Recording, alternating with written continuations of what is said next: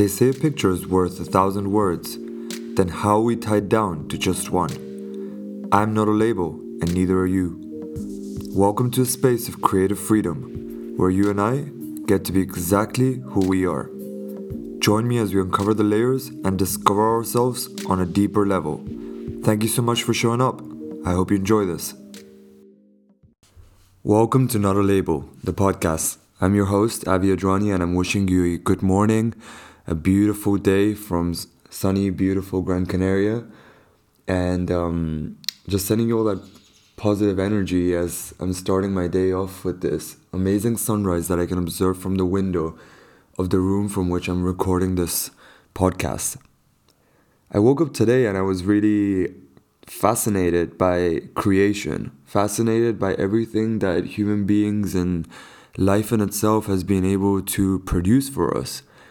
Just language in itself is a miracle, in my opinion. Just the fact that we're able to not call a sink blah, or, the things that we own right now, books, this microphone from which I'm speaking, the devices, all these words that I'm uttering right now, the fact that I can even communicate to your ears and get to you and make sense of what I'm saying, for me is fascinating. For me, it's truly special that someone or a collective group of people back in the day, in our past, in our history, were able to create languages, not just one, several languages that have allowed us to communicate and have allowed us to identify certain things and understand certain things and put labels on them. And words for me have so much power. The ones that you use for yourself, the ones that you use with others, and the ones that you use to communicate and to understand the life that we're living. Language is where we begin to understand, even as kids, from going from, just being able to say blah or whatever, make random sounds that actually make no sense to other people and might make sense to us as babies on a level of consciousness, As soon as we transition from that point to actually using a word is when we actually have integrated ourselves into society, and we've integrated ourselves into a being that can speak a language, that can communicate, that can make himself or herself understood, and also vice versa can interpret and understand what the other person is saying to that entity. And it's really interesting for me to understand it from that point of view, and how even words sometimes can tie us down. So a friend of mine actually introduced me to this word, and it has really shifted my way of thinking. And it's called ineffable. I'm going to explain what that word means to you first. For any of you that may not know, for me it was a aha moment when I heard it. It's a word that describes a feeling, but a feeling that cannot be described in words. So have you guys ever had that experience where you felt such immense love, such immense passion for something, such immense feeling of awe or enlightenment or just fuzziness inside you, and you just can't tie it down to a word? You can't even say wow to that. You can't even call it beautiful, or you can't even describe it as love or passion or affection.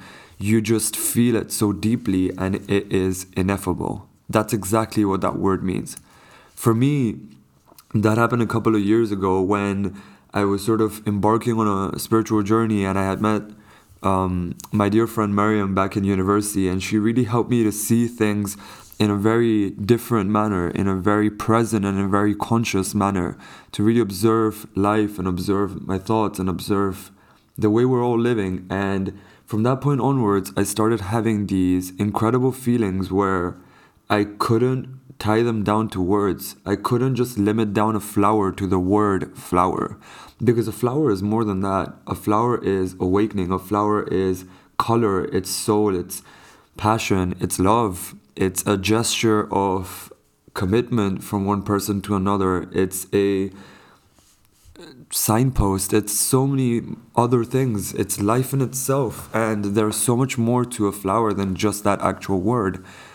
And just the same way, I want to sort of bring it to a point that there is so much more to you and to me than just our names even. Even our names, if you still choose to see it that way, is a label that allows us to be identified. I know who you are, I know who I am, and I know who I am on a surface level. So I know my name is Avi and I'm here talking to whoever you are. And I'm super grateful that I'm able to do that. But there's also something beneath all of that. There is something beneath the word and the name that you were given. There is a being. There is an existence. There is a life form. There is nature. There is breath. There is love. There is compassion. There is feeling, ambition, desire, vision. There is so much to us than just our names. There's so much to us than just the words that we're given, just the labels that we're given. So I could be considered a designer, a creative, a visionary, a podcaster, a communicator, however you might want to label me down. And this is something that I sort of experienced as well when I started off as my journey as a coach. I was very trapped in a way in my mind trying to label myself as a coach. So I couldn't understand what kind of coach I was. Am I a life coach? Am I a freedom coach? Am I an acceptance coach? Am I a coach that sort of helps people and transforms people and allows them to see their beauty in themselves and to see beyond who they think they should be and embody who they are? And being able to sort of tie myself down to a word, even to the word coach by itself without even the words before and after it, were limiting me in a way. I felt like it made me feel like my role was just this box and this signpost, and I had to conform to it. I couldn't innovate, I couldn't create, I couldn't challenge the way in which coaching or healing or guiding or holding someone's hand and helping them was done. There's so much more to what we're doing in this life. There's so much more to who we are, our positions, our job roles, our titles, than just the word. So as soon as I freed myself, as soon as I detached myself from the word coach in itself, the word, any word that could tie me down as what I am, which is just pure being and pure existence that wants to help others, that wants to elevate and raise awareness and raise consciousness, and more importantly, just create love and be love for others. Being able to share that love and being able to help people see the immense love that is within them, the immense light that is within them. That's a part of who I am. But there's a deeper part of who I am and who you are that are not defined by even the words that I'm uttering right now. That space, that silence in between that has no words, that's what you are. Essence, breath, existence, being. But even these words that I'm using right now, they are tying you down. You are ineffable. You are a feeling. You are presence in itself. You are consciousness in itself. I'm going to read you an extract of a book that I'm currently rereading. It's called The Power of Now by Eckhart Tolle, and it's a really powerful book. But it's sort of integrating in such a different way this time round now that I'm reading it. And I just wanted to share with you guys a little extract. If you're unable to look beyond such interpretations and so cannot recognize the reality to which a word points, then don't use it. Don't get stuck on the level of words. A word is no more than a mere means to an end. It's an abstraction. Not unlike a signpost, it points beyond itself. The word honey isn't honey. You can study and talk about honey for as long as you like, but you won't really know until you taste it what it actually feels like. After you have tasted it, the word becomes less important to you. You won't be attached to it anymore. Similarly, you can talk or think about God continuously for the rest of your life. But does that mean you know or have ever even glimpsed the reality to which the word points? It really is no more than an obsessive attachment to a signpost, a mental idol.